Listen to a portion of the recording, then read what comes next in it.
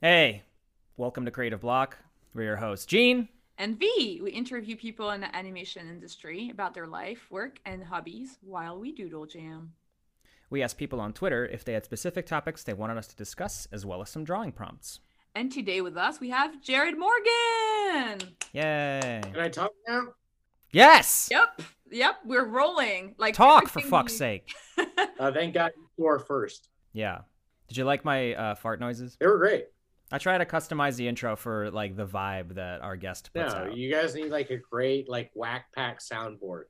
Oh, we should. Yeah, just like... I really do want to get a soundboard eventually. That would be. Oh, V, I'm leaving the show. When you bring a soundboard onto the show, I'm gone. No, it's like this is, man. Like, all right, never mind. Depends on the sounds, I guess. Depends on the sounds. If it's like, ooga, like maybe it's like... All right, I can see the benefit. I'm coming around to it. Jared, the first time, the first time I met you, we were both working on Loud House, and Gene also. So like that's how the three of us know each other. Yes. And at the time, you were a prop designer, and now you're a storyboard artist. And we want to like ask you about like your path in your career. And you know what? Let's just kind of like start from where you were a kid. Let's hear it, baby Jared. Let's take it back. Little Jared, still with a beard. Yeah, it's just like mildly less bald. Yeah. Did you always draw? Was this something that you were always interested in? Yeah, I mean, like, I think like most cartoonists, it's just like something that's like it's like hard to trace back to like a specific event. Like you just kind of like Sure. It feels like you just kind of came out of the womb, and specifically, I think with cartoonists, it's just like just trying to draw dumb stuff. Yeah, that was your thing. Yeah, I think so. I think it's always been like I think deep down like I'm always a class clown. Yeah. So did you like draw? Would you say you drew for yourself, or did you draw for like other people? Like, were you trying to make other people laugh with your drawings? Column A, column B, maybe. I think initially it was like just drawing for myself, but then when you got a reaction from people, you're just like, oh, this is like a thing. Yeah. Yeah. It becomes like a form of identity. Like you sort of develop a personality. You say from it. identity, and I was like, it's like a poison. Now I have to do this. Like I have to perform. Yeah. When did you start like feeling that way though, that you had to perform? Like as a kid, even as a kid? Life has been a burden on you forever, hasn't It, it? it really has. You were like 6 years old. You're like, I don't want to do this No, anymore. I think like I distinctly remember the first time I got praise for drawing something, and I was watching Return of Jafar on Okay. VHS. Good choice. Oh, no. No, it's a terrible movie, Yeah. but like I was watching it, and then I started to pause the VHS, and then I would just like lay a piece of like typing paper over the screen Oh. and like trace I was like very early on like freeze framing like Damn. stuff like it's subconsciously, like I didn't really know what I was kind of doing. I was just like, oh, that's a funny face, I want to like replicate that. And then I like traced it, and I think like a parent or something like that was like, oh, look at you. Look at this little fucker go. Look at him go. When your parents like noticed you drawing, did like were you excited about it, or were you just kind of like, no, this is my thing? No, Like, drawing is supposed to be done shamefully and alone. Amen. No one no one should like look at it. You shouldn't be praised for it. And when did you start drawing comics? Because like I guess like you were right when you were like, or did you start drawing comics like in middle school or anything? Very early too. Like just because like my dad has always liked, like my dad's a real salt of the earth like factory worker type dude. Oh yeah. But like he's always really loved like comics and cartoons, and so they were always kind of around. And my dad was like a huge fan of The Far Side, Oh, interesting. Yeah. Okay. and that was like a very formative thing for me. And so like I remember being like even in like elementary or something like that, and just kind of mimicking this like one panel gags, which like I'm sure at that age were like nonsensical jokes that like I thought were hilarious, but didn't make any sense. Yeah, I mean, they made sense to you. Yeah, where it's just like, I was like, oh yeah, you can make like one drawing and then just write, especially because it was a Far Side and they're single panel gags, right? Right. So like early on, I was like, oh, like the laziness came out early, where I was like, oh, you can just draw like one drawing and write some bullshit underneath it, and then people are like, That's it. That's really Yeah. it. I love that. Have you seen Heathcliff lately? That's kind of all Heathcliff is. dude, I love those Heathcliff cards. They're getting weird. It's getting like abstract and surrealist. Like it's something. That's what I love about it. It's like this Lynchian horror. Yeah, it's getting worse and worse. We all love Garbage Ape. I remember we all started going buck wild for a second on like Cuphead because we kind of got obsessed with some of those Heathcliff cartoons. Yeah. Just because again they're just like nonsensical. They don't make any sense, but like they objectively rule. Yeah. Well, it's something different. I have to look at them. I have never seen these. Oh, Oh man, V. they're insane. It's like the son of the dude. I think I could be wrong. Yes. Yeah. It's not the original author, but yeah, Okay. it's gotten abstract. Like he. I mean, the comic's been on for like around for like 50 years, I think, at least. Yeah, because I think I know the original. old. Like. Yes. But I have not heard of the new one. There's like a recurring comic where there's an ape with garbage cans on its arms, and it's just like swinging him around, and every time they're like, "We love Garbage Ape. Here comes Garbage Ape." And it's also like there's like a running gag with like bubble gum that like has become so obtuse that like I don't even know what the fucking joke is anymore. Yeah, that's how all of them are. It's like, what's the punchline here? I don't know.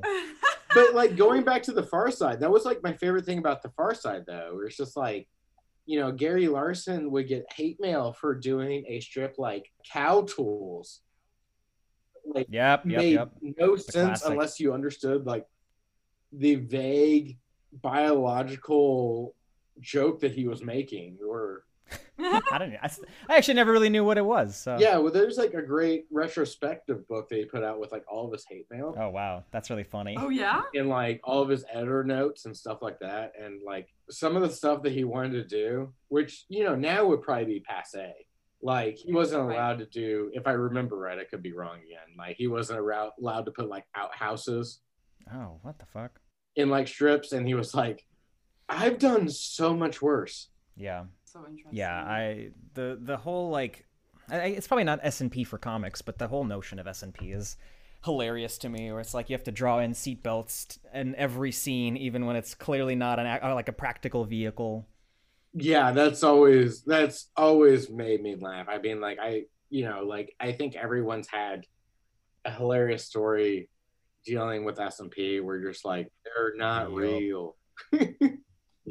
Yeah, it's a cartoon. I can't remember if I told this story on the podcast, but there was a show one of my friends worked on. They had to have bicycle helmets in a dream. So the kids were dreaming.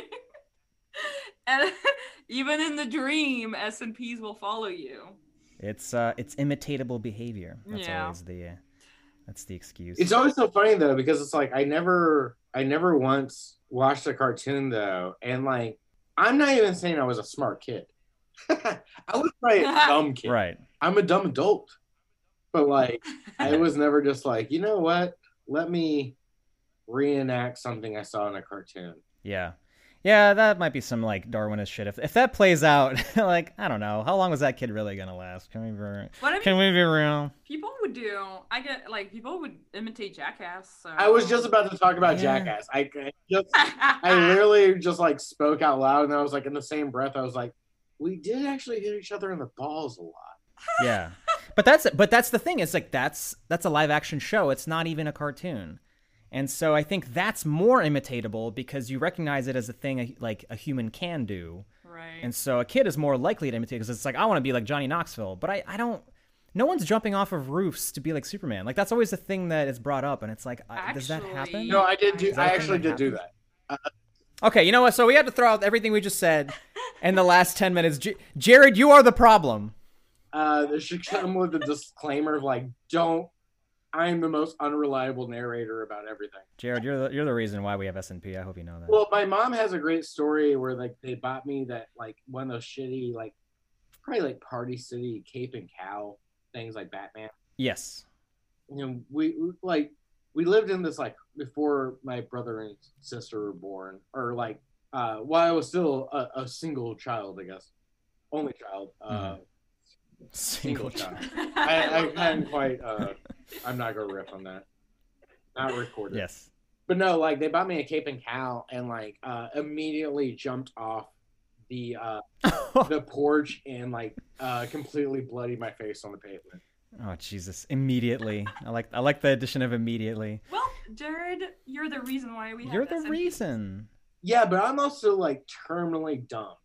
So like Yeah, but a lot of the country is, unfortunately. I expect better from everybody else. Like if I'm a benchmark for intelligence, we're doomed. Dude, Jared, I gotta tell you, I think you are so much smarter than like most of America, as we've seen in the past year. So Maybe just louder. Actually, that's yeah. You talk if you want to come off smart, you got to talk. Yeah, loud. like have you guys ever seen Eastbound and Down? A little bit. There's like a little bit where like Dan McBride's I've like seen a lot of scream fighting with somebody and he's clearly wrong and he's just like, if I stop yelling, that means I lost the fight. That sums up probably my entire life. I feel like That's I funny. need to watch the show again. Yeah. Oh my god. Because I watched it like before I moved to the US. So there was like it was just so hard to watch because so much of what happens is so cringy. But the characters are really endearing too. But it's also just like, oh no.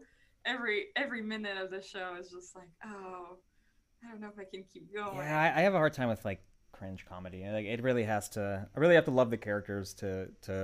But it's put up really with it. it's really good though. I really like that girl character that like the protagonist is really into. Oh, I don't April? know why I really like her. Yeah, she's awesome. I really like I like cringe comedy only because like it's painful to watch, but it's also therapeutic because it's like, you know, you watch like Larry David and like I don't know, like whatchamacallit, Curb Your Enthusiasm. Yeah. And yeah. like there's like so many things where I'm like, yeah, I get it. I've done that. Yeah, totally. And I do like Curb. I will say this: I've watched all of Curb Your Enthusiasm, so I guess I do like some cringe comedy. I feel like yeah, you have to be like in some kind of a mood. I don't know what the metric is, but yeah, let's take it back. Enough about that shit. I was gonna ask you about. So you said that you had always like comics laying around in the house and stuff. Like, do you? And so you started reading comics like really early. What about cartoons like TV? Was that something that you were interested in as a kid as well? Like same thing. Like it was always like around. Like it wasn't like as a kid, I didn't really even think there was going to be like a career path. But like Right. like my dad's always been a big fan of like old Fleischer Popeyes and like Superman and like Looney Tunes and stuff like that. And so, and even like my grandma and stuff like that, like my grandma would like bootleg like Don Bluth films. So like, Oh fuck yeah. you know, Fuck yeah, Grandma. yeah, like, you know, like we were a poor family. So like you'd have like these bootleg VHS tapes with like, you know, a whole bunch of like recorded off TV Looney Tunes and then like, Oh my god, I had those Sure. same tapes. Like Oh, my yeah. mom would like actually wait for like there was a special program on TV that would and you know you always had like a host that would present the Looney Tunes. Obviously they were all dubbed in French, Huh. but yeah, you would have this guy like presenting the Looney Tunes and then yeah, she would like tape those on VHS and I really liked being sick because when we were sick we were allowed to watch all the VHS. yeah, Ah. same. Like I would go to my grandma's a lot just because like she, you know, like, but it also like probably like messed me up because like there was no rhyme or reason to what was on some of those tapes. So like you would go from watching like, you know, Secret of Nim, and then like it would be like RoboCop, It's already kind of fucked up. Yeah. and so that's probably like a huge part of my DNA of like what's messed up my brain. Yeah. Those like specific like VHS like those Yeah, because it was like white trash mixtapes. You know, like there was no rhyme or reason, and like, you know, there was like a piece of scotch tape that like maybe in ballpoint pen would have like would be like Looney Tunes, Three Stooges, and then like there's still 6 hours of like content on there, and so like sometimes like you just like get them and start watching something, and then the next thing you know, there was like something you weren't supposed to be watching. Yeah, man, piracy was easy and fun back then. It was just like renting shit and then just straight up recording it onto your home Yeah, VHS. but it was like great because like there was like, you know, like I have specific memories of like, you know, like A Troll in Central Park, which is a movie that kind of blows, Yeah. but like it was like right next to like Sword in the Stone, and there's no rhyme or reason why Mhm. those were next to each other, but I always had like a double feature of those just because they were on the same VHS tape. Interesting. Yeah, that is a weird mixtape of Yeah, content. like it just doesn't make any sense. But then like, you know, it slowly starts slipping into your DNA. Absolutely. But I think that like we talk about this all the time is just like, and we can come back to it later, but like I think that the weird influences are like where we form our artistic identities, and it's like the more weird shit that you consume as a kid, the more three-dimensional your own, style and aesthetic will be. And it's like if all you've ever watched is Disney, you're not going to have anything new to offer, so it's like the fact that you grew up on all that weird shit is like why your art is so bonkers and fun and like over the top, Yeah, man. Like if you if you're fed media in like a certain type of way, like if you're getting VHS tapes with like stuff, you know, you weren't a virgin. You were fucked from the start. You didn't Yes.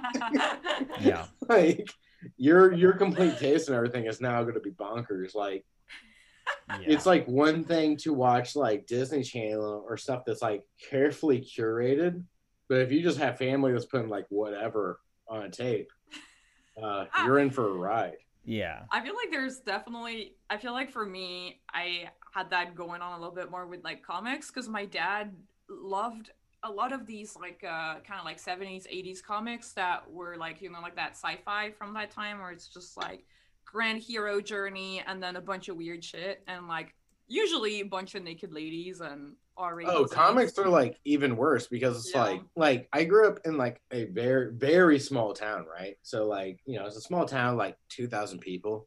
There's no comic shops or anything like that, but like for whatever reason, and like I think it was after like the comic bubble burst with like speculative buying. For whatever reason, like the local grocery store started packing a whole bunch of, I think, like dead stock comics. Like it was like 4 comics in like a bag. You couldn't see what was in it, but it was like $1. Oh. Interesting. And so I would go once a week with my parents to the grocery store and just like buy them. And like, so like you would get like a Spider-Man comic from like 1982, a Spawn number 32, maybe a Mad magazine. It was just bonkers. Yeah. Like, Yeah. What a weird smattering.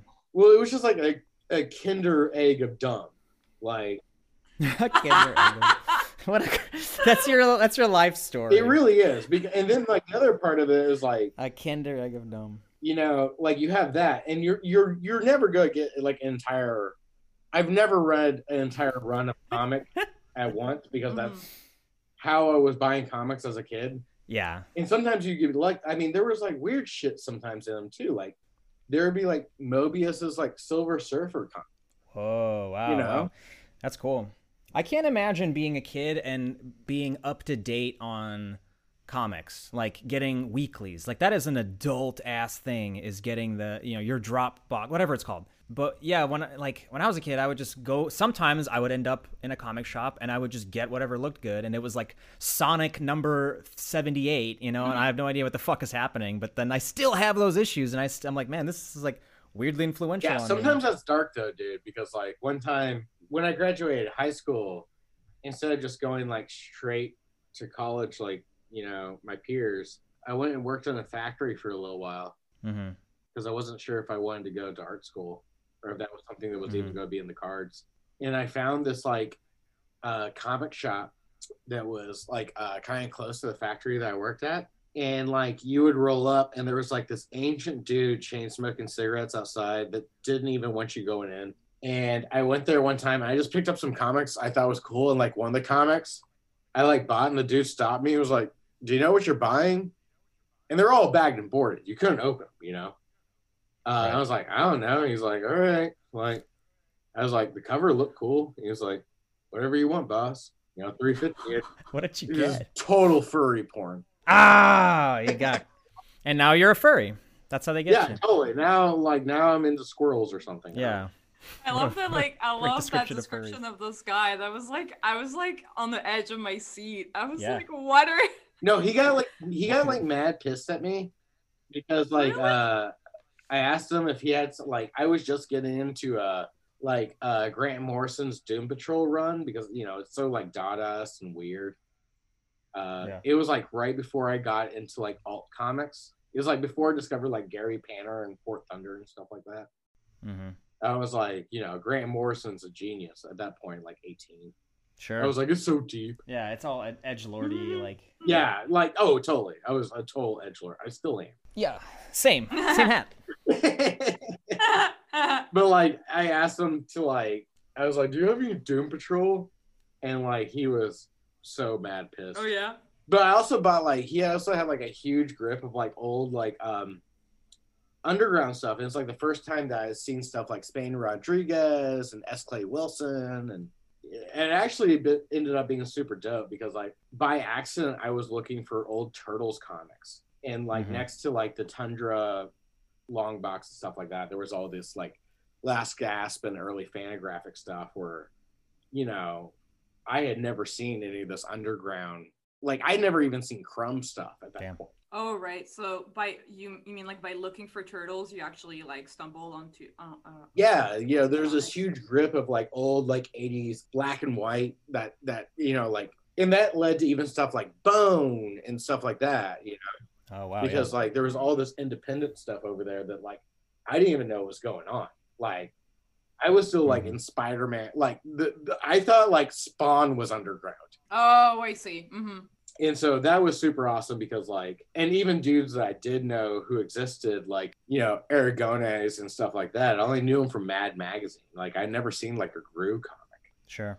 And that was a huge deal. Yeah, I can definitely, I mean, that influence definitely comes through in your work. I think that like, it's not a surprise because I feel like a lot of that early cartoony kind of, I want to say almost grotesque stuff. Would you say that that's like accurate? I don't know what's a better word for it. It is kind of grotesque, but like it's like I don't know how to kind of quantify it. I kind of look at it and it was like it made such an impression on me because it was like, I think by today's standards it's kind of passé. Maybe with the exception of like maybe discourse online about people like Crumb and stuff like that. Like sure, yeah. But like, you know, and I was 18. Like I was an adult and I saw this stuff and I was like, what the hell is this? Yeah. And it was just so far, like it was cartoony, it was weird, like it suddenly put everything in rack focus, you know, because like I was a huge Ren Stimpy and Rocco fan and stuff like that. And like it was like finding the Rosetta Stone, you know? Yeah, totally. Do you feel like finding these comics kind of made you want to pursue that art more seriously? I don't know if it made me want to pursue it more seriously as it opened up a new vista that I didn't know existed. Because like, you know, like if you're growing up in a small town pre the explosion of the internet, like you're kind of living like 10 years behind. Right. Definitely. And you're kind of only getting the stuff that's like, you're getting like Spider-Man comics, which, you know, not to dunk on Spider-Man comics, but like you're getting the most popular of the popular. Sure. Yeah. Right. And so it was like the first time seeing something that was kind of like counterculture that was like, holy shit, you know, you don't have to draw this one way. Yeah, it opens up your mind. Oh, so do you mean like, until that point you thought that you kind of had to, like, that if you were to pursue art as a career, like the one way to draw was like that Marvel DC kind of way of drawing? Right, exactly. That's kind of really what it was, because like, you know, best case scenario when you're a kid growing up and you're just like, I like comics and cartoons, a relative's gonna give you like a how to draw the Marvel way or something like that. And and I even think that book's pretty dope, but like you know, it really wasn't where my interest was. Like, I was like, I kind of like cartoons and comics, but like, I always kind of felt out of step with where my interests were. You're just like, oh, you're supposed to draw this one way. And then when you see, like, even somebody like Harvey Pekar, the first time I picked up an American Splendor, Oh I yeah. was like, I'm not even the biggest fan, but I was like, holy shit. Like, what Yeah. the hell? Like, it completely blew Yeah, my it brain. sparks something.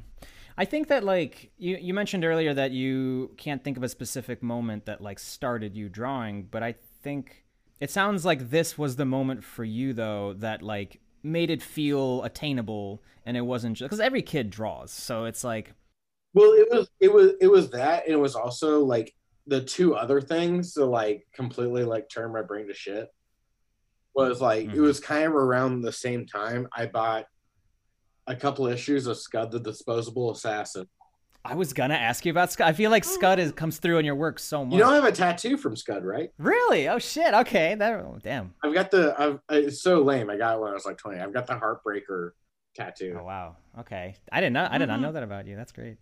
Yeah, Scud was a huge deal. Like, just because it's so irreverent and weird, and was like, it was at that exact same time where it was like a comic that was black and white as Yeah. well. That was like, I was like, oh shit, I can just like sit down with like some copy paper and like, and I was doing that as a kid, but like it legitimized it seeing something you can buy in a store, right? Yeah. Yeah. Right. Mm-hmm. Like, there's one thing being a kid and like folding and stapling something, because my mom taught me how to like fold, like how to make, like, as I was drawing, she taught me how to like fold the pages and how to organize them to make like a comic. Oh, make like an ash can. Yeah, and like, but at the time, you know, that was just something that you did to like hand out to your friends at recess. Yeah. And then seeing Scud, it was like a black and white comic, and it was like right with the 1-2 of seeing all this stuff from the 70s and 80s. They're like, yeah, it completely turned my brain to shit. It all happened at the same time. That's really awesome though. Like I was wondering, like, so how long did you work at the factory after high school? I worked for about 8 months before I got laid off, and it was the same day that I quit, and it ruled. Like that, like, Yeah. because like I wasn't sure if I wanted to go to art school. Yeah. And so like when I graduated high school, my dad to like because my dad's like, again, like a real salt to the earth factory worker dude. I was like, I don't know if I want to go to art school. And my dad saw through that shit real quick, and like, so for graduation of high school, he got me his present to me was getting me a job at the factory he worked at. Mm. And then like within 8 months I was like, Dad, I'm quitting. And he's like, yeah, go to school, this sucks. That's actually like, I don't know, that's really sweet. Like he's like, yeah, now you figured it out through your actions. No, like, yeah, it's like at the time I was like, lame, he's making me work at a factory, but like it was him just being like, this sucks, you don't want to do this. Yeah. That's really Like, nice. this blows. And also, you're a soft little feminine art kid, you're never gonna laugh. He's like, you don't want this life, kid. Yeah, they're gonna eat you alive. Damn. So what did you do after that? I went to SCAD, and then I dropped out of SCAD. Yeah, I was gonna say, did you finish SCAD? I forgot. I always forget where SCAD is. Where is it? It's in Georgia. It's in Savannah, Georgia. Okay. Yeah. How long did you attend? Went for a year. Like how's the schooling there? Like do you start with like the first year, is it kind of like It's like all foundational, which is pretty cool. It's like how it should be. It's like it's that very kind of Bauhaus way of like teaching art. Can you explain that? Explain SCAD. Explain. You said the Bauhaus, and I don't really know what that means. I could be like I could be misrepresenting that term. Sure. But like it's very much, But how do you interpret it? well, it's like let's be all the fundamentals. It's like you need to learn like shape, form, like it's not like 2D design, 3D design. You have to go through all the processes. So like they're not gonna just be like, okay, you want to go into animation, let's like start animating on Tuesday one, you know, like you're gonna spend a lot of time doing sculpture design and a lot of stuff that you're just like, why the fuck am I doing this? But then it's ultimately like super important. I kind of like that that there's schools that, I don't know. I feel like sometimes when I hear about CalArts, I feel like it's a little bit almost like too much too soon in terms of like animation. It's like I think it's really good to have like foundation background, like doing like life drawing and all that stuff. Well, I think it's ultimately kind of also one of those things where I don't know about you guys, but like even, you know, I know we just spent a lot of time talking about influences with cartooning and stuff, but I find I have a ton of influences that are so much more prevalent the older I get that aren't cartoonist related. Well, yeah, I mean, like if you want to talk about school, for me, it's a really short story where it's like art school is so expensive, and again, I grew up in like at the time I didn't really realize it because it's like what I knew, but like I grew up in pretty abject poverty. Like we didn't even have a phone growing up.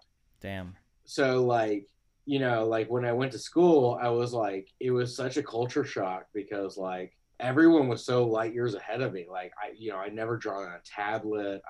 I barely had a working computer growing up. Like, you know, like I had a computer that couldn't even run Flash games off Newgrounds, you know? So like when I went to art school, I was like, holy hell. And then it was just like so expensive that like I had to drop out, but there was like a whole bunch of other, like I got the worst card drawn ever where it's like, or not ever. That sounds, yeah. There's been some pretty bad cards drawn. But like, but I get what you mean. But it was just like, it was bad luck of the draw where it was like, you know, my family, like my dad lost his job after the housing crash. We lost our house. Oh shit. All kinds of stuff. And like, you know, like my tuition was like, it was not on the table of things to keep going. Right. Yeah. And so like when I dropped out, I was like, okay, well, this didn't work. And then like started drawing comics and stuff. Yeah. Yeah. And how did that, like, did you get like professional gig like soon, or how did it work? How did you manage to work in comics right after like 1 year? Barely. Like, Yeah. I mean, like it was mostly just like I was working at a candy store for a long time. Okay. And then I started working at Paula Dean's restaurant. Whoa. Okay. Which was pretty wild and sucked major ass. And I worked there for 5 years. Oh yeah, And I was just like, because like there's no money in comics, you know? right.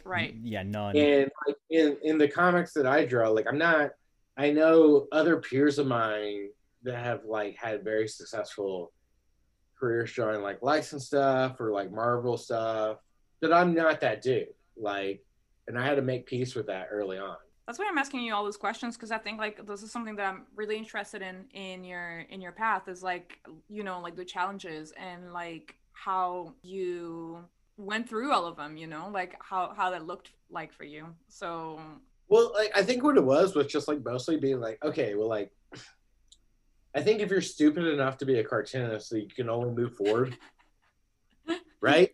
That's it's a very good observation. Like if you're so silly enough to get into the stuff, like you can only move forward. So like everything's just like a weird roadblock.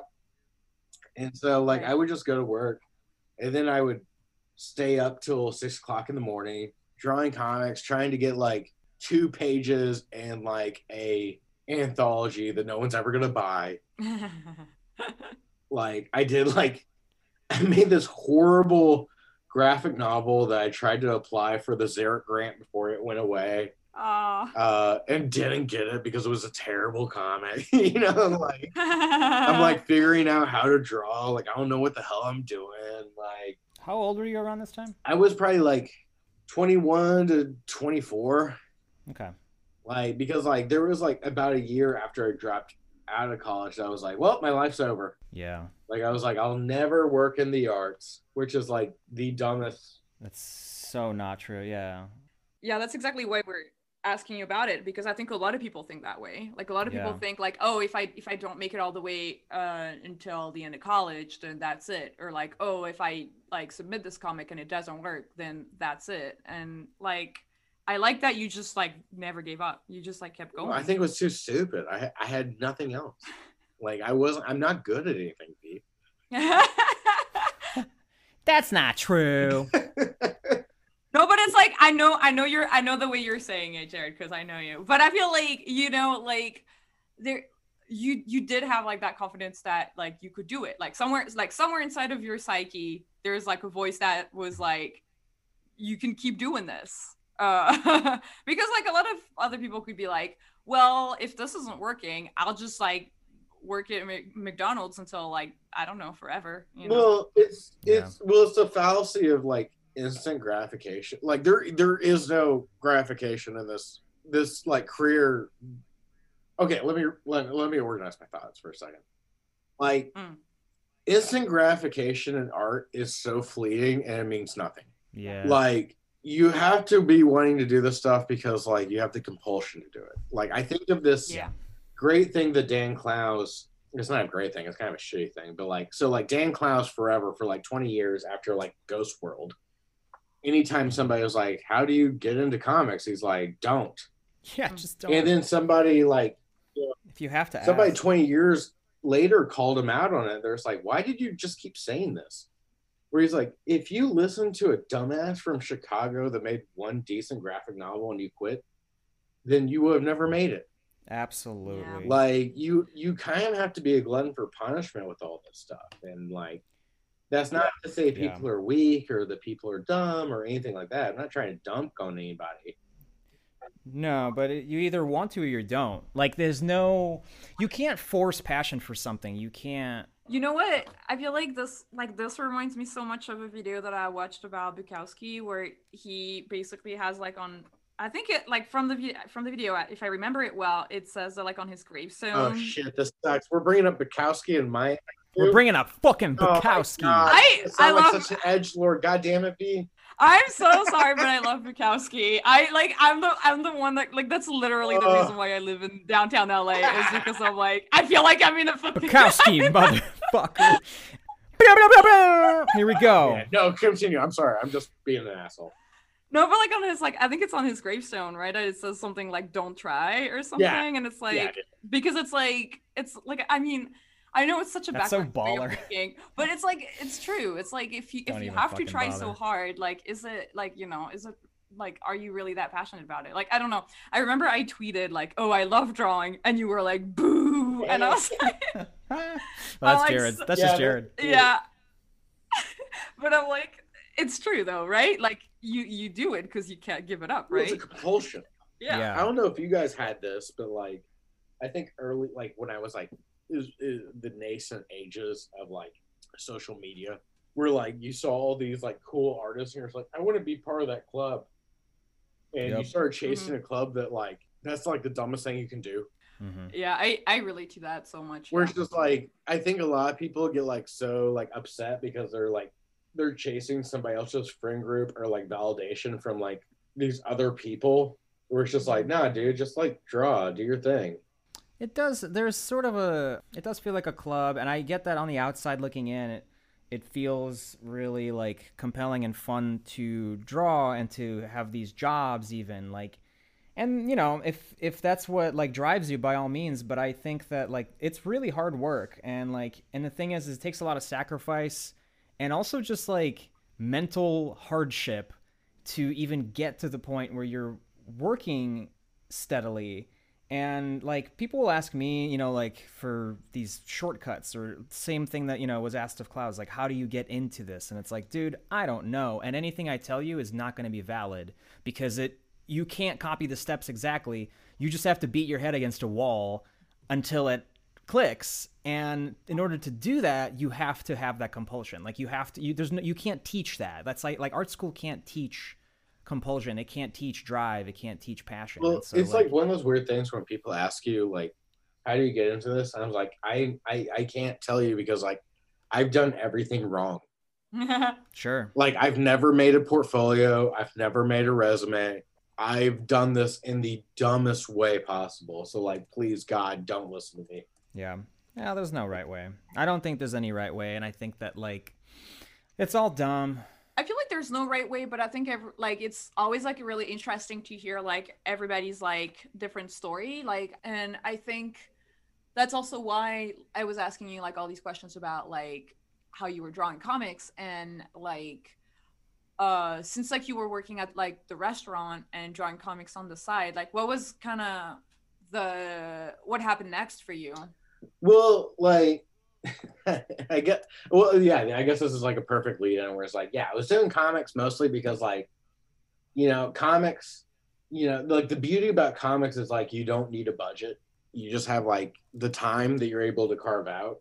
And like, I was drawing on like garbage paper, shitty brushes, and just like doing my thing. And do you guys know Nath Milburn?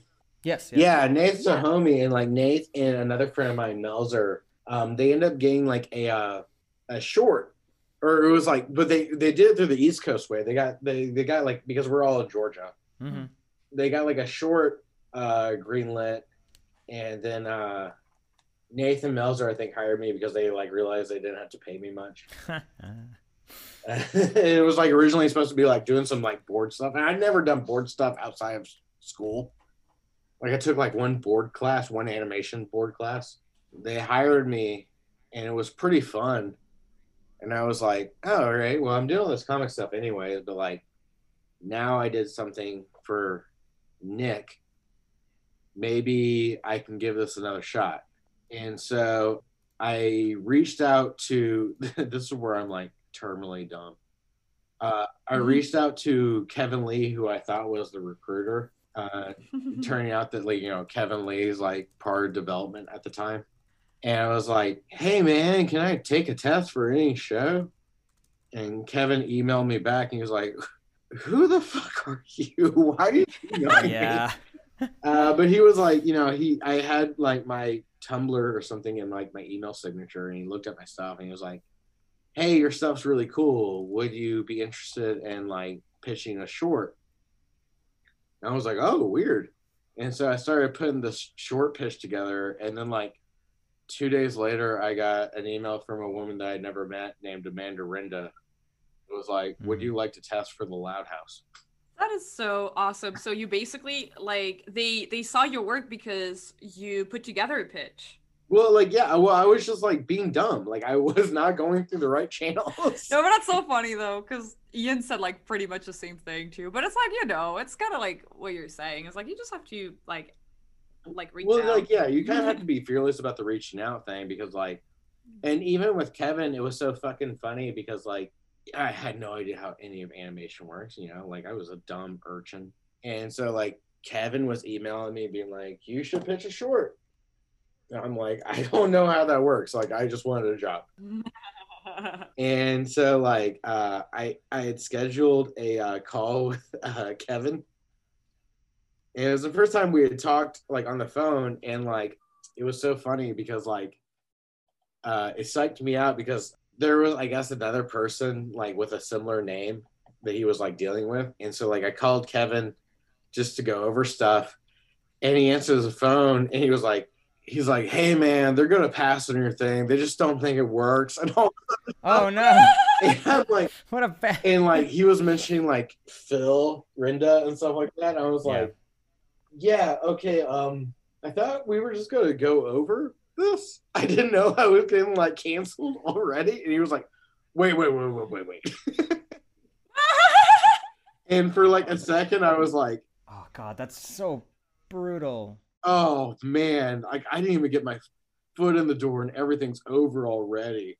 Oh no. But it was just like a funny misunderstanding, and like it was like I think it set me up for like all failure in animation, where I was originally like, from then on. Yeah, I was like, oh, like yeah, you just don't get to go. Man, that'd be really fucking traumatic. Just like immediately. Dude, for like a split second, for like a minute, I was like so depressed. Oh wow! And how did the rest of the call go? Oh, the rest of the call went swimming. It was great. Like once, like it was just like a mix up of wiring and like, yeah, how things were scheduled. That I think was like, well, actually, now that I think about it, it's kind of like super sucks because somebody's thing was getting passed on. Yeah, somebody named like Mara Jorgen just got their shit like canceled. somebody's shit was getting passed on, but like Justin Morgan. Yeah, I would experience that failure later. Yeah, well, it happens at some point. There's no avoiding it. were you still in wait, where were you at that time? Were you in Georgia? I was in Georgia, yeah. Yeah. And did you basically make the move to LA to start doing props design? Yeah. So like, yeah, I did a free, I like freelanced on the Loud House for like 6 months.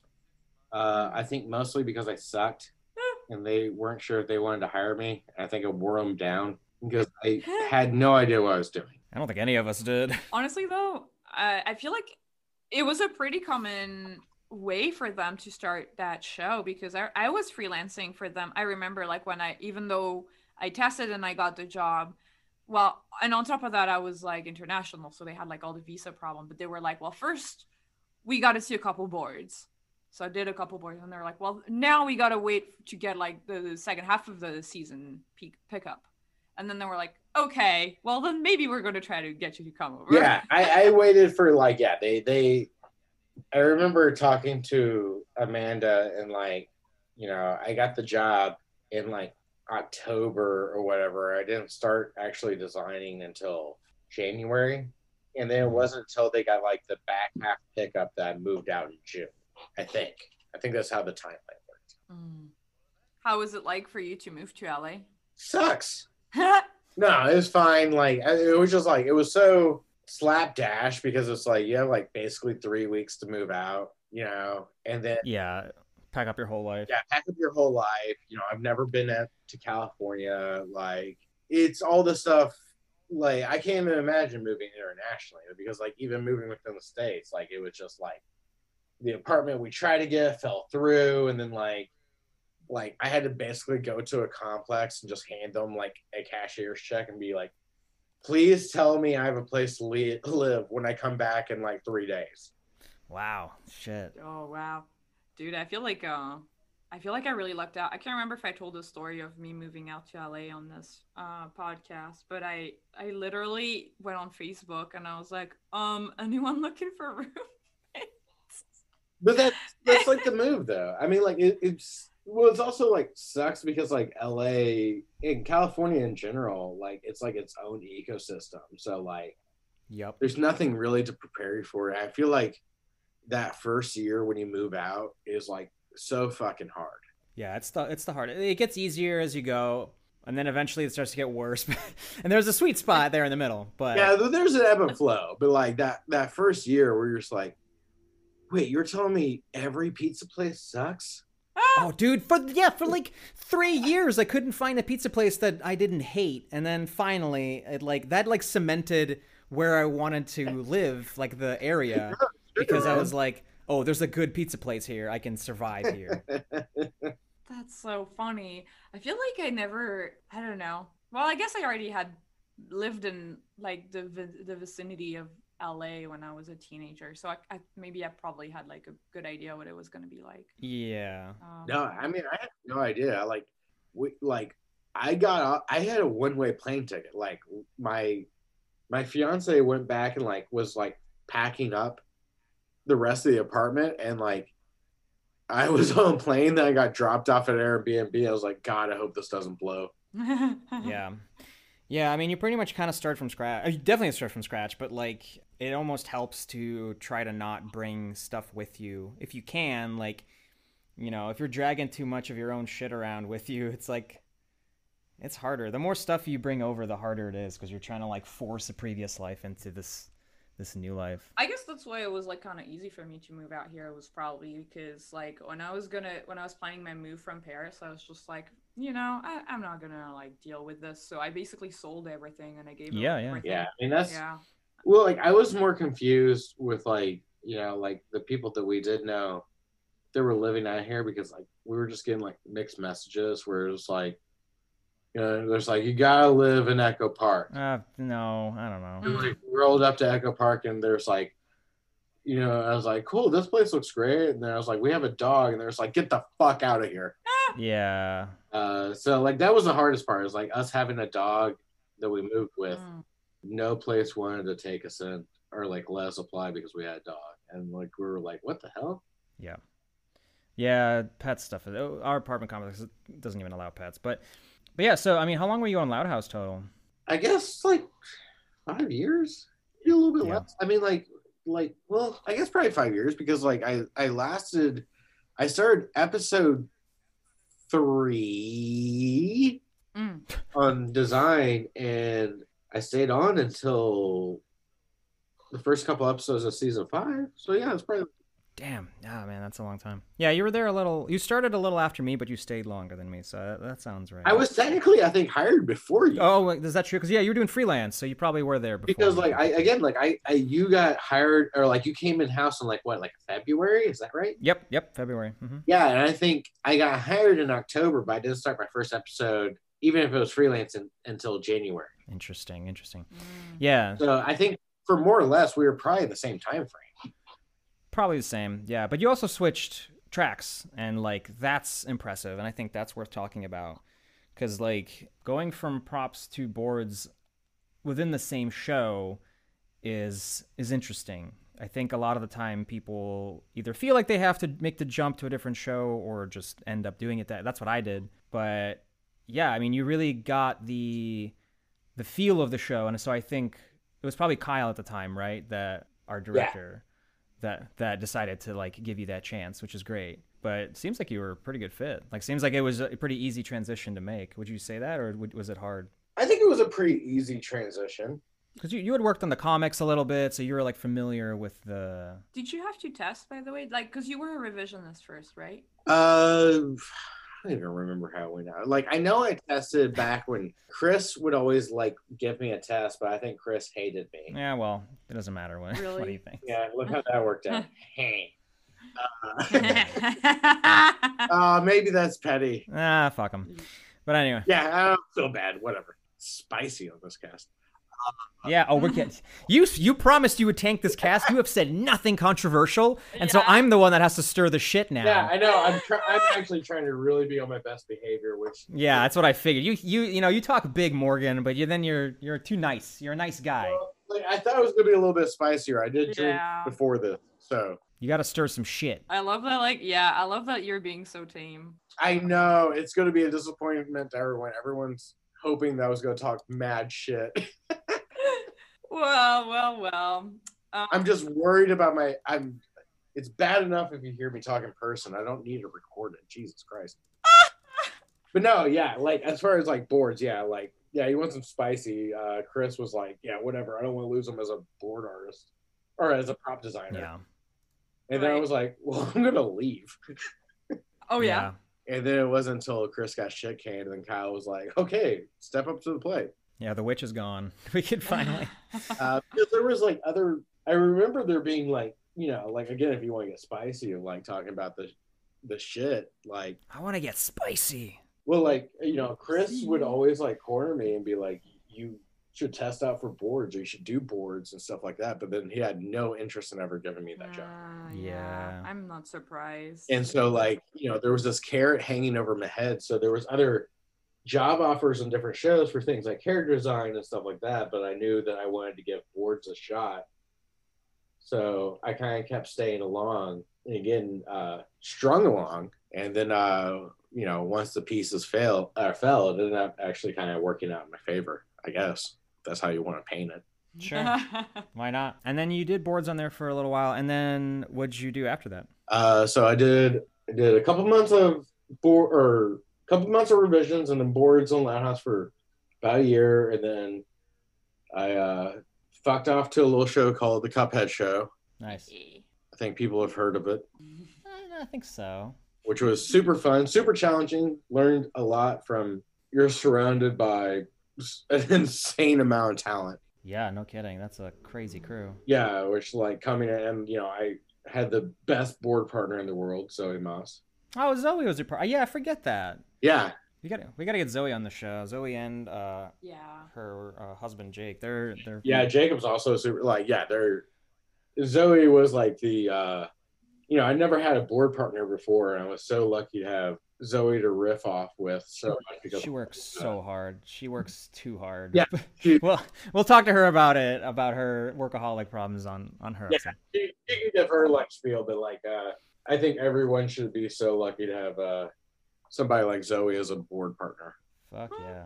And it was really great to have that kind of environment where you have somebody that's like, equally as remedial dumb as a sense of humor as you have. Yeah. To, like riff on a whole bunch of stuff. Yeah, that chemistry is like super important. The board artist chemistry. So like, yeah, I feel like like that is so much about like having a positive experience on this show is like the crew on. I feel like on Thundercats, I was just so lucky that I got like same like you just have like a crew that you're all in the same room and you all like riff on like each other's jokes, and sometimes it makes it in the episode, sometimes it doesn't, but just having a good time and just like drawing cartoons, that's the best. well, you need that, like, not to sound like lame or whatever, but like especially with like boards and especially board driven stuff, it's like you need that safe space to like strike out. Right. Yes. Because like you're just going to be throwing stuff at the wall, and especially if it's board driven, you're going to throw out some like garbage jokes. Right.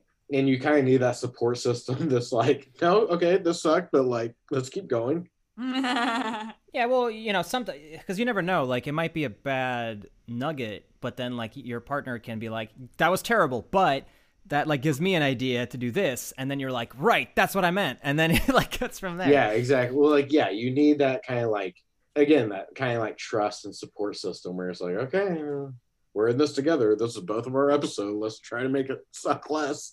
Yeah. Do the best you can. Can you talk about what you're working on now? I think so. I don't know if I can say the name of the actual, but I'm working on like Storybots for Netflix. Oh, cool. Yeah. Storybots is great. Which has been like super fun. It's also been like super insane because like I never thought I would be like a dude that's a fit for pre-K. Yeah. Just because of like how I draw and not recorded my sense of humor. Yeah. But it's been really fun, and like they also like they played to their audience early on where like the first two shorts I boarded were like barbarian themed. Oh fuck yeah. Yeah, I was like, okay, well, yeah, that's kind of your jam. Well, it's just like going back to influences, like I think it was like 18 where I watched like Korgotha Barbaria, and I was like, yeah, I've never wanted anything more in my entire life. God, yeah, that you would definitely be a good fit for that show. Thanks for the segue, by the way, because I definitely want to come back to that. You talked about your influences, and you mentioned how there's stuff outside of animation and even comics that you feel like influenced you, and I would love to hear about that. Yeah, I mean, like, like just as I'm like sitting in my like little office space, like I've got a picture of Frank Zappa hanging above my desk, and like I love Frank Zappa because he was kind of like a hate hippie. It was like a contrarian. He kind of dunked on everything, but also really tried to push his craft. He wasn't just making like silly songs, like he was like composing these like huge band numbers, but it just happened to be songs called like Don't Eat the Yellow Snow. Yeah.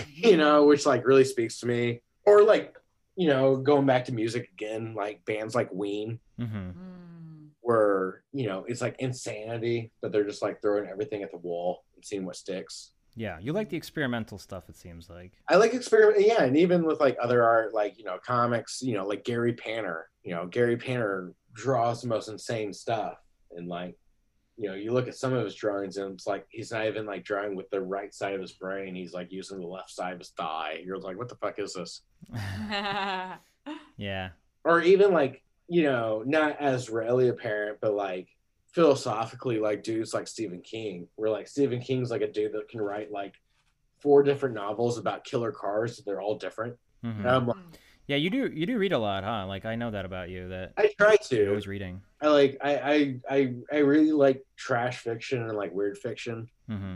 I really like watching people like I like genre. That's my thing. Like I like watching people try to explore stuff, and like I'm not gonna pretend that I'm a dude reading Infinite Jest or something like that. Yeah, well.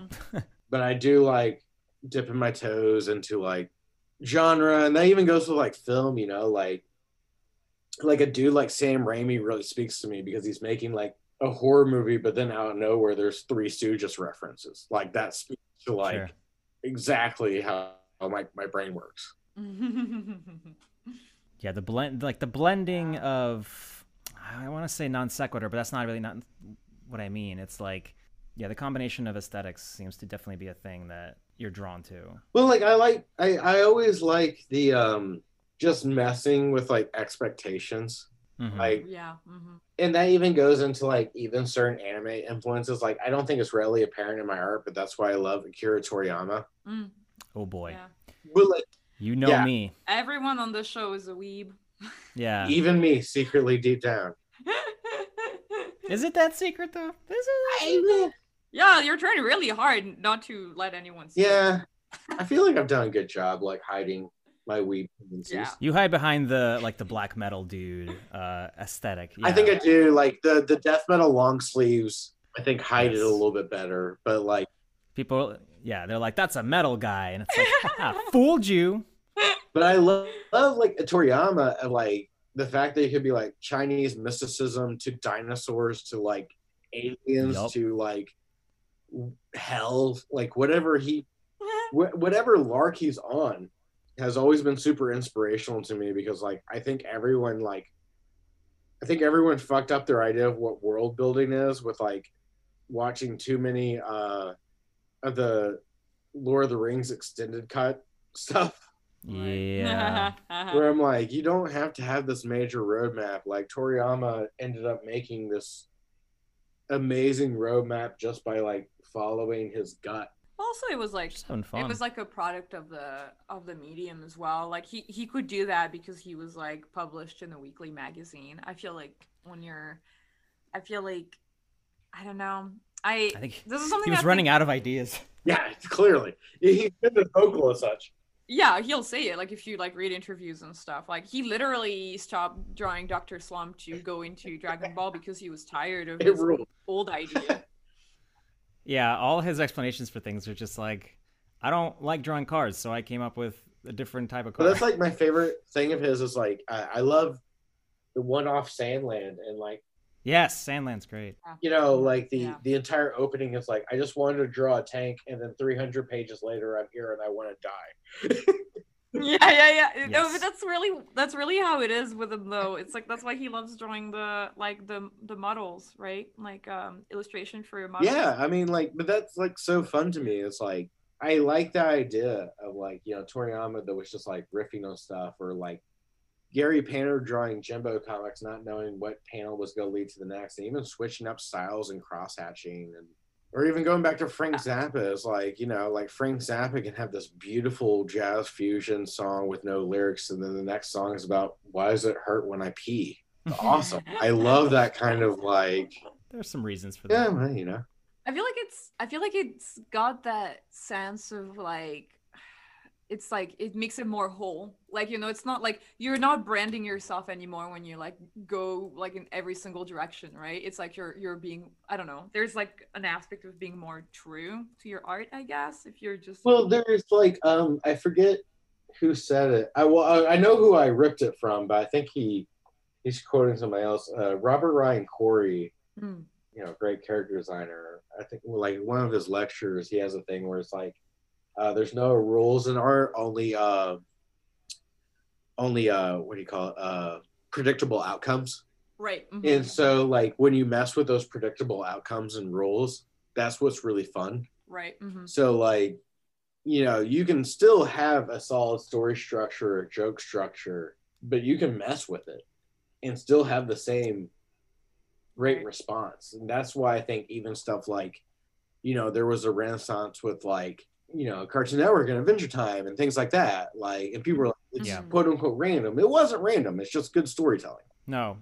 Right. Yeah. Yeah. There's a Mhm. structure underneath, but like it's just creative, so it's not what you're expecting to see, and so that's why it feels random. But I it's feel like for me when I saw the pilot, like I love the Adventure Time pilot so much. yeah, it's great. Yeah.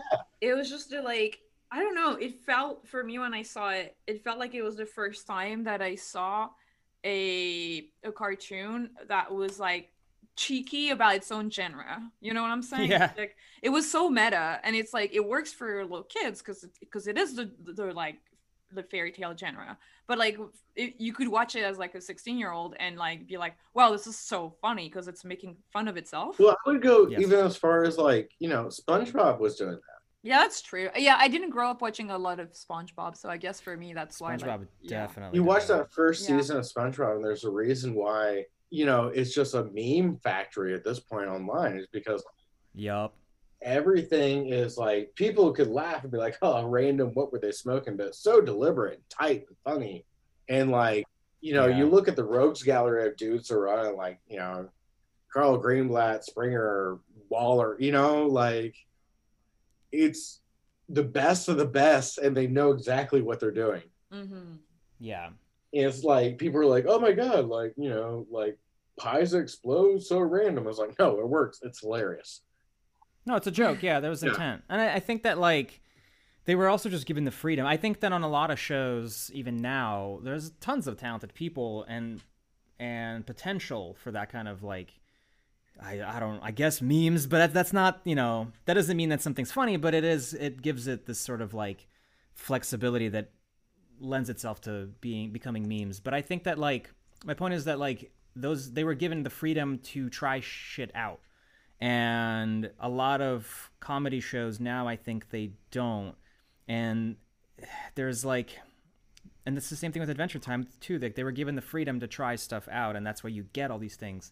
But it takes a lot. It takes a lot of factors to come together for a show to be given that. Well, yeah. I even think about like this. I think it's maybe downplayed now, but like, and I don't even think this is talking out of school. Like, when we started on Loud House, no one was paying attention to Loud House. Yeah. Not at all. And like, I think everyone not paying attention to us was like, why like Loud House was able to like discover its actual voice and like fuck around and be like, okay, what like, you can introduce trashy in an episode and be like, okay, we're never doing that again. Yeah. Like, and it worked just because, they were paying attention to all this other stuff. And we were just kind of like left alone to kind of like hone everything we were doing. And it was kind of awesome. I feel like we all became stronger artists because of that. Yeah, you almost want to fly under the radar when you're first getting. Right. It's such a delicate balance. It's like when you want a show to be a concept to be popular so that you get the support from the network, but then you kind of want them to look the other way so that you can like make the fucking show that you want to make, and that ultimately will benefit the studio. Because you'll have the freedom to try shit, and the audience will love it because they're gonna be like, wait, what is this? This is different. But if the studio is constantly like checking in and have their hands on everything, it's gonna get watered down, and then people aren't gonna like it. But that's the eternal thing, that's the eternal struggle. Well, it's also like one of those things where it's like, what are you chasing? Because it's like, I love Twin Peaks, but Twin Peaks wasn't exactly getting the support at the time. Yeah. Right. Now it's or like even horror movies. Like I love John Carpenter. Like when The Thing came out, everyone was like, "This is the worst thing that's ever been released." Right. And it's like, yeah, but you got to make a thing. Sure, you got to deal with slings and arrows, but do you want to make The Thing and like suffer the consequences and be happy with it, or do you want like everyone to like love you? I don't know. It's a weird. It's hard. I feel like honestly a big game changer. Like I mean, like it's like a double-edged sword, but as like the internet is great because you can create content, put it out there, and then it's like you can literally do anything you want, and then you see whether or not the audience will like follow you. It's really just you can make it like whatever you want. Like obviously not a cartoon. Like cartoons Yeah, are that's I was gonna say. That's like a lot of effort. But like if you want to make content, like if you want to make an IP, if you want to make like a story, like you can just like literally writing something. It's a lot of brain work, but it's not like impossible. Yeah, you never know. One Punch Man was a webcomic that some dude was just like shitting out for fun. Yeah, right. Like he was drawing it with his left side of his thigh. Yeah, he has no idea. He is not one is a terrible artist, but it's funny. Like it works, and he knows it, and he uses it. It works great because he's come up with like a lot of like great like. I didn't get into One Punch Man, but like Mob Psycho. Like, Mob Psycho. I was like, okay, I get it now. Like I was like, yeah. I don't know if we've ever brought it up on this show. I don't know if we honestly, have. Yeah, that's so funny that we didn't really bring it up that much up until now, because for me, this guy is like such a big inspiration to just kind of like follow my heart and just like, because it's like he just had fun. He was just like, I'm just going to do this thing and not care. And I don't know. I don't know. I feel like that's the dream, right? Yeah. No, it's amazing. I don't know how he pulled it off. I mean, like I think about like even some of my influences that are maybe even more obscure that are like more important. Like, okay, so like it's I just want to be able to do the things that I want to do. I'm not like chasing fame. Like I kind of want to be like I don't want to be Nirvana. I want to be the Melvins. Yeah. Like the Melvins have made 35 records or something, just doing whatever the hell they want to do. But like, Yeah, fame comes with its own price, so it's like better to fly under the radar a little bit. Make enough money that you can sustain yourself, but then not be burdened with like audience appeal. that's the other big thing is like I think there's an easy trap to fall in of just like, you know, I think it's more lame to just like appease everyone. Yep. For the security than just being like, okay, I'm going to do my thing. And it's like, I'd rather lose a little bit of security, but I also get it, man. Like we all have rent to pay. We all want to do our thing. We all want success. We like, you know, to be the first in our generations to be able to retire. Like, honestly, yeah, I feel like this is something that I've been like struggling with like a lot is like, you know, like the self-censorship of like posting stuff on like the internet, but also because you're like, I don't want to get canceled. And then but then it's like, if you're not being real, like, you know, if you're like yourself too much, then it's like it's not gonna it's not genuine. Yeah, because it's not, because it loses that like genuine aspect of it. So yeah, like there's a little bit of like soul searching. Yeah, well, I mean, it's like I mean, like, I don't know about you guys, but like at least for me, when it's like when you have a sense of humor like Johnny Ryan. Yeah. You know, I'm like, oh fuck, I'm not gonna be able to work on like a children's show if I draw this or I do this. Like, I'm always worried. Like, and we've seen it, and that's not to say that like cancel culture bad or blah blah blah blah. All of no, there's a reason, there's a point. But it's like it's mostly like I'm just like. Also, I don't engage super often online, and so like that's I'm always worried that my sense of humor and like who I am doesn't come across online. Right. I'm like, oh, taken out of context, this could like suck mad ass. That's like an interesting thing that's where I think the cancel culture fails itself, because I think that like even most recently we're recording this in what is it mid-January, and we just had the Bean Dad debacle on Twitter, and like yeah, the guy was like clearly being an asshole to his kid, but also we have no context for like who he actually is or how much of that story was even true. Like maybe he was just saying some shit to rile people up. And granted, there was a lot of anti-Semitic shit in his. As people started digging, it was like, oh no, wait, he's an asshole. But like that story on its own was weird. It was like taken really far out of context, and people just like destroyed that guy. I don't want to go on a big tangent about Bean Dad. I have opinions but since it's not like really related to animation. This is when B-Lang comes out like alt-right. Yeah, shit. I gotta find a new co-host. Like, you know what? I would have been at the Capitol. Yeah. Oh no. Oh no. Oh my god. This is the content you were craving. This is the kind. Damn it! This is where you tank us. This is. You've been waiting. I'm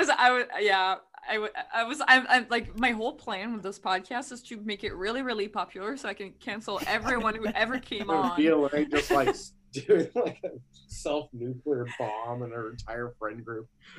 Yeah, shit. By association. I'm taking all of you fuckers with me, all you white. Did you ever? I keep wanting to bring this up, and it keeps coming in my brain. I keep thinking this is a good time to bring this up. Have you ever read Cerebus? Yeah. Okay, because I feel like where are you going with this one? I think that like I think it's a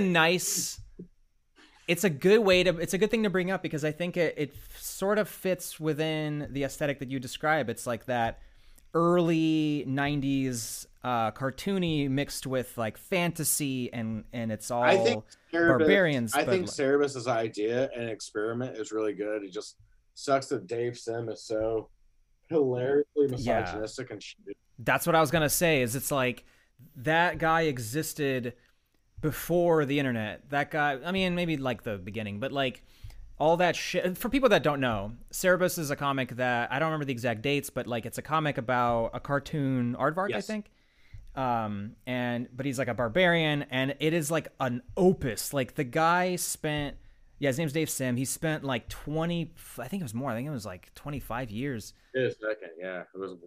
Yeah, like just churning out comics about this story, but it got bizarre. It's worth reading about. There's a trope that is like named after it, I think, because it went from being lighthearted and comedic to just this dude's like prattling about how like he was just like anti-feminist and But he was like screaming about women are like light stealers and men are the light.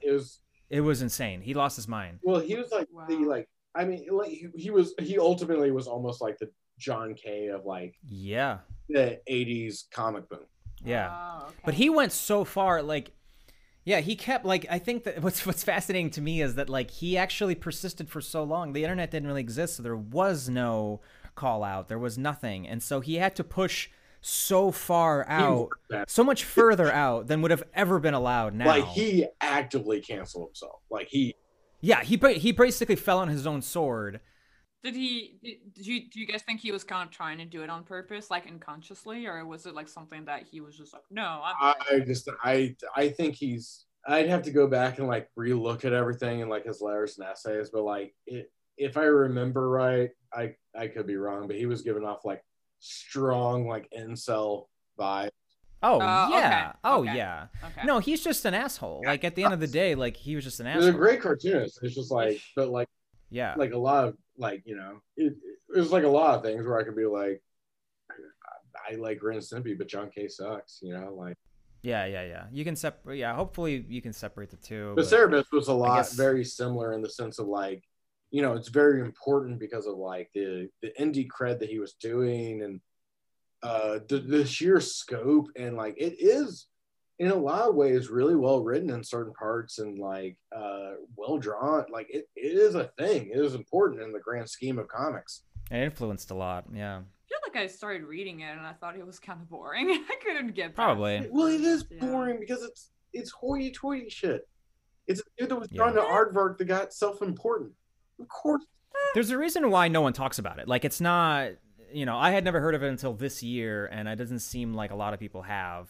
The cost of entry is too high too, man, because it's just like, you know, like it's bad enough when somebody tells you like, hey, watch this show, but it doesn't get good till season 3, where it's like, hey, buy 4 phone book size graphic novels and it doesn't get good until like the 4th one. Oh my god, okay. It was just for fans. It was always just for hardcore fans, and like somehow he made a living off of that. But it was a different time. Well, just go read Bone. Yeah, Bone is like it's just better. Like in every possible way, Bone is a better version of what he did.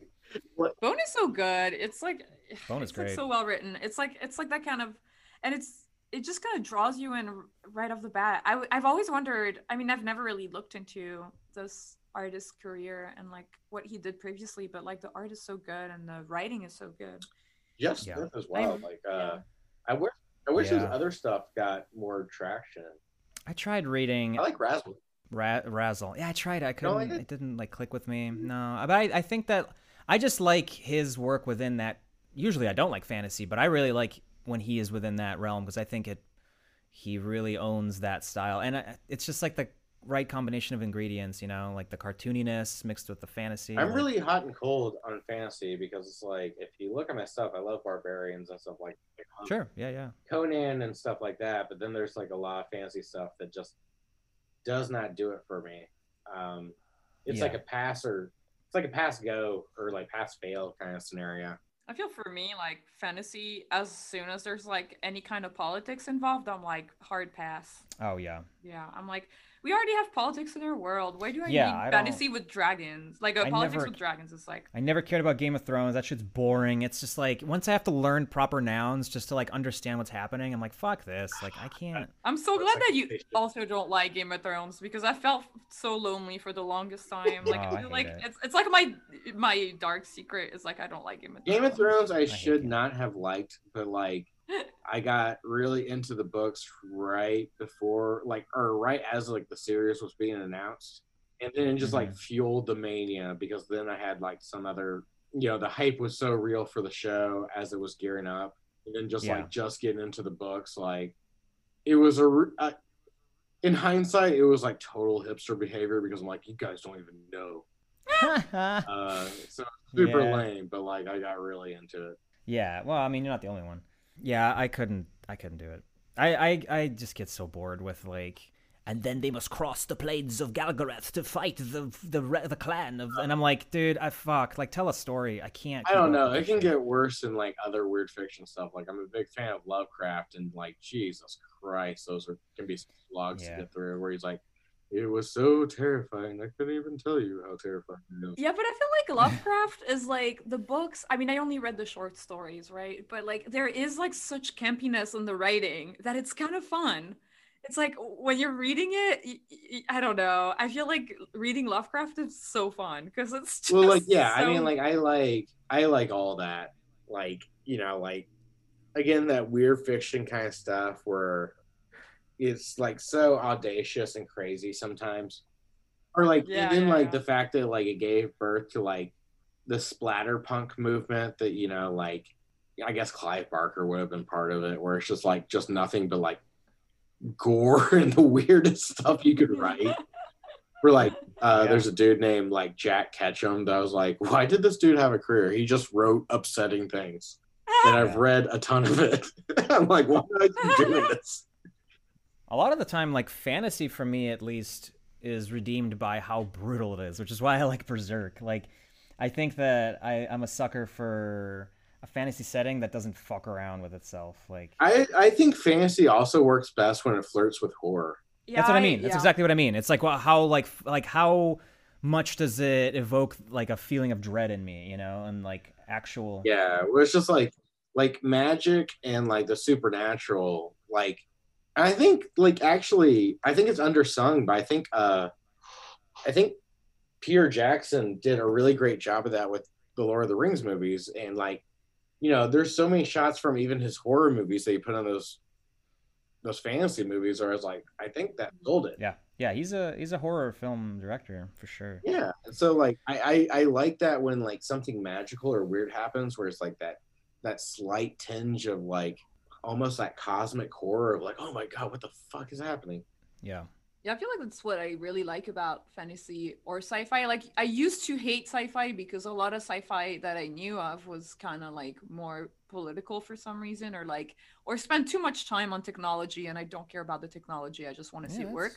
But like what I like about sci-fi and fantasy is like you can have a satire of society that is like more dramatic because like I don't know, I feel like you can have like death or just yeah like violence that makes more sense than it would if you did like a piece in the realistic world, I guess, yeah. you know. Well, it's like a lawless world, Yeah, in theory. so there's like I don't know, I feel like for me there's like a little bit of that is kind of like oh and then yeah you can be surprised by the world, and I think that's cool, whereas like yeah.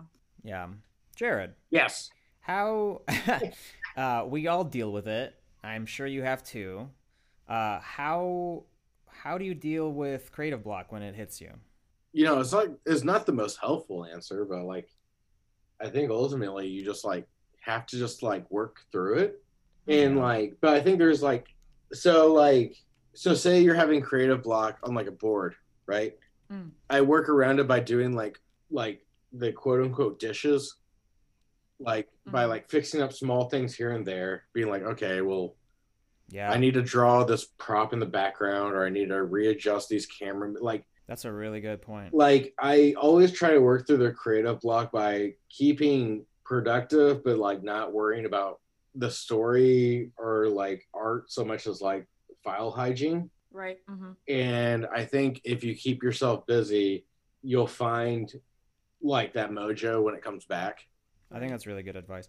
I like calling it doing the dishes. I'm definitely going to be quoting that from now on. That's Like even when I was doing, even if I'm doing comics or something and it's not coming to me, what I'll do is I'll like rule out the panel borders. Right. Mm-hmm. Mm-hmm. yeah, the technical stuff. Yeah, like you just like sit there and like just do all the non-fun stuff that you don't have to think about. Yeah, it gets your brain moving. Yeah. I've been doing some freelance, and I was thrown into an existing pipeline that I wasn't ready for, and I'm only on here for 2 weeks, and so it was like really trial by fire, and like I started just doing all the little shots that was just tracing because it's just revisions, and so I was just like basically just tracing existing roughs. But that like got me in that headspace, and then I was slowly working my way up to like the hard shit where I had to actually like draw in the style and like figure it out. But that always works. Yeah, like if you just kind of take care of like the minutia, like you also think yourself in the future later. So Yes. like once Yeah. once that like that spark comes back and like you're like in really drawing and posing and storytelling mode, you don't have to worry about all this like ephemeral stuff. Like elaborate more. It's just like you're just like happy that like you have this roadmap in front of you. Yeah, you get rid of it's like cleaning up clutter, Yeah. and then once you have all the little bullshit things done, you're like, okay, now I can do the like the stuff that really requires I feel also effort. there's like a way that's like psychologically it like helps temper down the anxiety because you're still being productive, so you're not like, oh, I'm wasting time. Yeah. Absolutely, Yes. yeah. You don't feel like you've wasted a day just staring like at a blank panel or like a template or Right. something like that. Mhm. Yeah. When I was doing design on Loud House, maybe you can speak to this too, Jared, but like I would get our deadlines were like 2 weeks. Like we would have 2 weeks for an episode, and I would get a fat stack of backgrounds, and sometimes it was like 40, which is a lot. It was a lot for an episode. And but man, I would just like focus in on the shittiest tiny like fixes, like extend this out by 50 pixels or whatever, and I would get like 15 done in a day, just like bullshit little things. And then I'm like, well, now it's 25 instead of 40, and it's like that's a little more digestible. And it Oh yeah, I would do that with props all the time, especially because like we do effects and stuff too, and it's like sometimes Yeah. an effect would be like a water drop, you Yeah. know. And so like I would just sit there and organize. And I was like, okay, well let me hammer out all the stuff that I could do in like 2 seconds, just like burn through this stuff. Yeah. And so like you do like a couple of lightning cards, water drop, an explosion, whatever that like you can just be organic and like fuss around with, and then you have all this stuff off your plate, and you don't feel nearly as daunted Yeah. to like draw the car. Yeah, the file's cut down. You can focus on more on the big thing, and it's not as pressing. Yeah, that's a good. Yeah, like I color code my boards in Storyboard Pro as I'm doing them. Mhm. So, Yeah, same. so it's like really nice where like I'll even kind of trick my brain with stuff like wiper transition panels. Oh yeah. Mhm. Yeah. I'll add that throughout Yeah. my thumbnails to trick my mind into being like, well, this doesn't need any work. It's already done. You did a good job today. And so then when you look at the timeline and you have these things marked as done, you're just like, I'm making progress. And you don't feel nearly as like psyched out to like, handle the chase scene. Yeah, it's all a mind game. You're just messing with yourself to feel like you weren't unproductive. I do that a lot of busy work. Yeah, it's a lot of lying to yourself. Because the outcome is worse. It's like if you let yourself feel like you haven't done anything, then you feel even worse, and then the creative block or whatever the lack of productivity just gets worse. Well, it's also worse when like I think a lot of it also, especially in this day and age, comes from like you're avoiding work, so you're logging onto Twitter and you're being productive, and then like you're doubled down into like negative feelings. Yep. Yeah. For sure. But that's good advice. I think that's really valid. That's not something that we've heard said yet, I don't think. Yeah, I agree. What kind of stuff do you see for yourself in the future? Like, what are you working towards? That's always a weird question because like I'm always trying not to like maybe not verbalize them, but like I also like kind of like I've been very happy with kind of exploring where the wind takes me a little bit. Mm-hmm. Because like sometimes when you set some goals for yourself, like okay, there's a difference between setting a goal and then striving for something you think you want. Right. And I've learned a lot in the last year to be like interested with what I'm doing to make myself happy and where that leads me. I can still actively try to do things because of course, like, we work in animation. Everyone wants to pitch a show. Everyone wants to do this. Everyone wants to do that. I've also been like really pleasantly surprised lately, or just like kind of like throwing caution to the wind and being like, okay, well, let's just see what happens. Yeah. That's a real shitty non-answer. That's okay. That though, I feel like we kind of, I think in the episode with Ian, we were kind of talking about it a little bit, but just like the idea that it's not so much about the product, like the end product. It's more about like enjoying as you're doing it. So Right. it's Well, like the process of doing my it. kind of thing has Yeah. always been like, like when you're growing up, you see, you're looking at like Chuck Jones, stuff like that, and these like people that could do everything. And they're like unicorns, and it's like I've always said I'm not trying to be a unicorn. I'm just trying to be a pretty horse. I like that. So like, I'm trying to dip my toes into everything. I've been lucky enough in the last year and a half to like try out some directing and writing work and different things and like Oh, awesome. Yeah. different positions and stuff like that, and like kind of learning what I like, what I don't like, what I'm good at, what I'm not good at, and like I've tried to stop focusing on the rat race and more focus on Right. like Mhm. where I'm at and like what strengths need to be like tempered and like like what I'm good at, what I'm not good at, and where I need to learn from there. Yeah. Mhm. No, I think that's a much healthier. I think it's a healthy way of looking at your own career and stuff. Yeah, like I just want to be better at what I do, and like the other stuff is gravy, man. Like Mm-hmm. you can try to do stuff and you can try to pitch these shows, you can try to come up with blah blah blah blah. Yeah. Like Well, ultimately it's going to be a zero-sum game if that's all you're focused on, because you're just going to end up in like, you guys both know this, it's vicious. Yup. Yeah. Mm. No, I mean, I wish I had that mentality. I can't get there, so I'm jealous of that.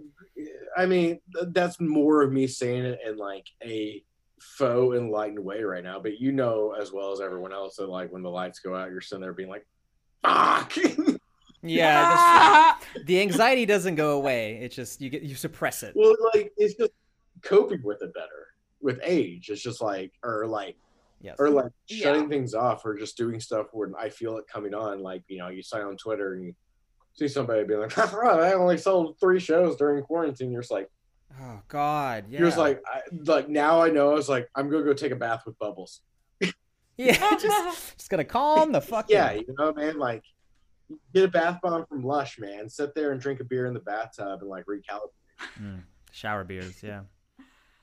I do feel like for me, what like the thing that kind of helps me the most is just like I've been really trying to like look at the artists that I like and like why I like them, and like how there's like kind of like, for example, like I always bring up like Miyazaki, how he's just so fast at drawing, and I'm like, I don't want to draw like him, but I want to be able to draw in a way that I can Right. just not think about it. No, and but like, I would love to smoke cigarettes and wear an apron with Miyazaki. right. Or just like Mob, like we were talking about one, and like I just like that he's just telling a story that he likes. I don't know, I'm just like trying to look at everyone, like every artist that I think is super great, and I'm just Yeah. Well, I took like I'll a just- survey of all the people that I'm into, and then like I was like, these are all the artists that I like, and then you look out in the stratosphere and it's like, oh, none of them have social media. Yeah. Maybe True. that's like the secret. Like our brains are being poisoned. They definitely are. I mean, I wish that I did. I was just talking to somebody about this. I wish I like didn't feel like I needed it to maintain a career, because I've had opportunities through Twitter, and I genuinely feel like if I just went off of specifically Twitter, I think I could abandon Instagram and not give a shit. But yeah. if I left Twitter, I would lose out on opportunities that might really help me. Oh, So yeah, it's like, I've had the same thing, sucks. especially in the last year where like Amp really Yeah. popping off, and I've had more freelance opportunities come up through social media that's really come into the clutch in like various instances Yeah. in the last year, and like also just like really nice opportunities I didn't think that I would have, that have just presented themselves because somebody slid in my DMs, was like, hey, do you want to take a couple of scenes? Yeah, just connections, and we're not even networking at studios anymore. So it's just like that's all we got. Yeah, that's another. It's like it's golden handcuffs, man. Like it sucks, but like I know. there you are. Yeah. You just use it as much as you need to. Really, like you gotta like go in, scream, "I'm looking for work," and then you like shut the door and run away. Yeah, this like I'll post something where I'm like, let us movie coming out soon, and then like close the Twitter and throw it in, Yeah. like, the trash can. Before the like tentacles are like and start like trying to grab you. But anyway, yeah, we had a couple questions. Oh, shoot. Okay, so I'm gonna do the first one. So from at Flippy Super, question: how can comics teach you to learn storyboarding skills? Comics and like storyboarding are like kissing cousins. Like it's weird. Like you can like learn a lot of stuff of like shot organization and like how to do like a Yeah. joke payoff because like we're all basically doing Peanuts, right? Like Peanuts is 4 panels where it's like beat, beat, joke. Mhm. Yeah. So you can learn rhythm, but the only thing that kind of sucks about comics is that like it can also teach you like a lot of bad habits for board, Mhm. like not actively knowing how to motivate your camera cuts Mm. and stuff like that because like that gutter is very powerful. Yeah. Yep. You got to learn how that gutter works in panels. But I think the best thing about comics is like being able to learn how to tell a joke or a story or a moment and sequential ideas. Right? Am I that's what I'm saying? No, no, I think you're on I the think money.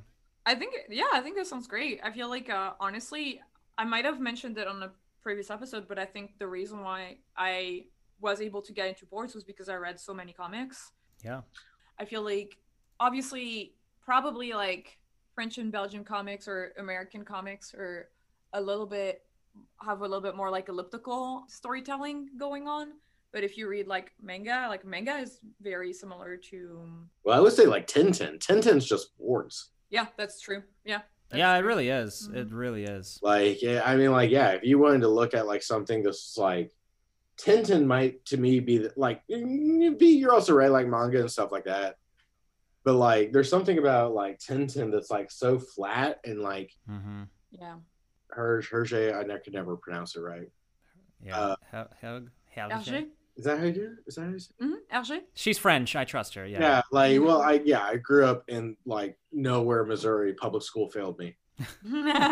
But like yeah, like there's something about looking at Tintin where you know like he doesn't break he doesn't do like crazy panel layouts or anything like that. Like it can be like a very like brutalist 8 panel grid over multiple Yeah. pages, and it's like just watching how he motivates and like keeps like a sense of like scenery. Yeah. That probably didn't answer this poor person's question. I'm sorry. No, I think you did great. I think that like if you create constraints for yourself within comics, you will inevitably learn how to board well because like that's all it yeah. And it's like you can do comics with abandon and just have fun and fuck with the layouts and things, but like the closer you get if you want to use comics as a springboard to learning boards, I think that like having restrictions for yourself is like the best way to do it. Well, my argument was always yeah. like if I'm doing comics, I always fall back on the 6 panel grid. Because Yeah, if it's yeah. good enough for Jack Kirby, then goddamn it, it's good enough for me.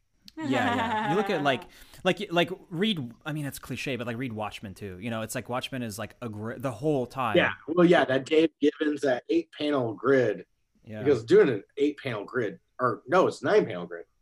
That 9 panel I grid think is it's 9. tough. Like 3x3, like ooh, like and especially vertical. Yeah. That teaches you really quick how to isolate a scene and what's important. Yeah.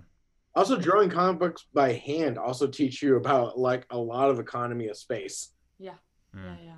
For sure. Yeah, I was gonna just talk about like Dragon Ball really fast, only because Toriyama was like he watched a lot of movies as he was like drawing, and when you look at the way he does the fight scenes, it's like it's not animated, but it's got all the key poses in there. Man. So yeah, that's it's so like clear.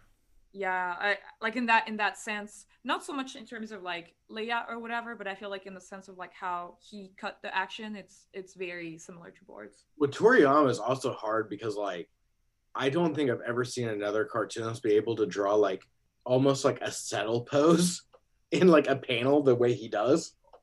Right, that's Like true. it's so insane because you can have something like Vegeta like sighing and then the next panel is silent, but like you feel the motion and you're just like, how did you do this? Yeah. It's amazing. Yeah, I reread it like semi-annual, like every couple of years, just to like refresh. Like, right, that's how you do it. Got it. And even crazier with like the Dr. Slump stuff is like how he like breaks model and when he uses I to, love that. like he can go from like a super detailed like machinery thing to like this like proto chibi thing. It's so crazy. Like the dude's economy of storytelling is wild. Yeah. Yeah, he's we bring him up in every episode. This is it's I think we're all of the age where like we all probably got like into Dragon Ball at like the same time. Yeah. Yeah. We got to get some Zoomers on here. We got to get some. They're not going to talk about shit like Naruto or something. No, I don't But even know. like Tezuka, if you look at Tezuka, who's like he's also like kind of like in that school of drawing comics that are of economy. Yeah. I like Tezuka. I just wish I liked his stories more. Yeah, that's how I feel. Well, he was just like he was just drawing so much, like he didn't have time to really figure out this. But he has he's got like a couple really really good one. The one about the little girl, God, in like a couple of volumes. It's really dark. It's like the story of a family and how this little girl was. There's a lot of dark shit. I read Dororo and like, man, he that just kind of ends like, but it's like a lot of Japanese folklore, I think, where it doesn't really have an ending. That's just a more well. That's also like that's my favorite of his, aside from like Astro Boy, and like just because it has like so many insane ideas that never go anywhere. Yes. Yeah. It's just kind of it's just throwing shit at the wall. Like it feels like an adaptation of a video game that never happened. Where I'm like, that's a good way. Yeah. Like a samurai regaining all of his limbs and stuff like. Gotta collect his limbs. Yeah, it's super rad, but like ultimately, like, and also the way they've released that, like the one I have is like 1,000 pages, and it's like it's that thick boy. Yeah, and it's like shit to read. It sucks. Like you're sitting there. It's the most cumbersome way to read a comic ever. Right. It's like, what if Plock was a manga?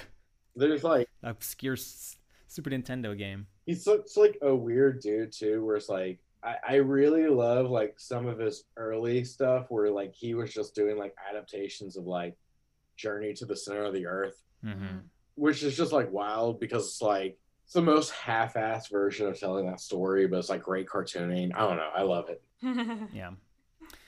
We have another question from @StarryNWT. How did you get into prop design, and do you have any tips for anyone who wants to do it as a job? We kind of answered the first one. Yeah, I think just email people that wrongly don't have any sense of professionalism.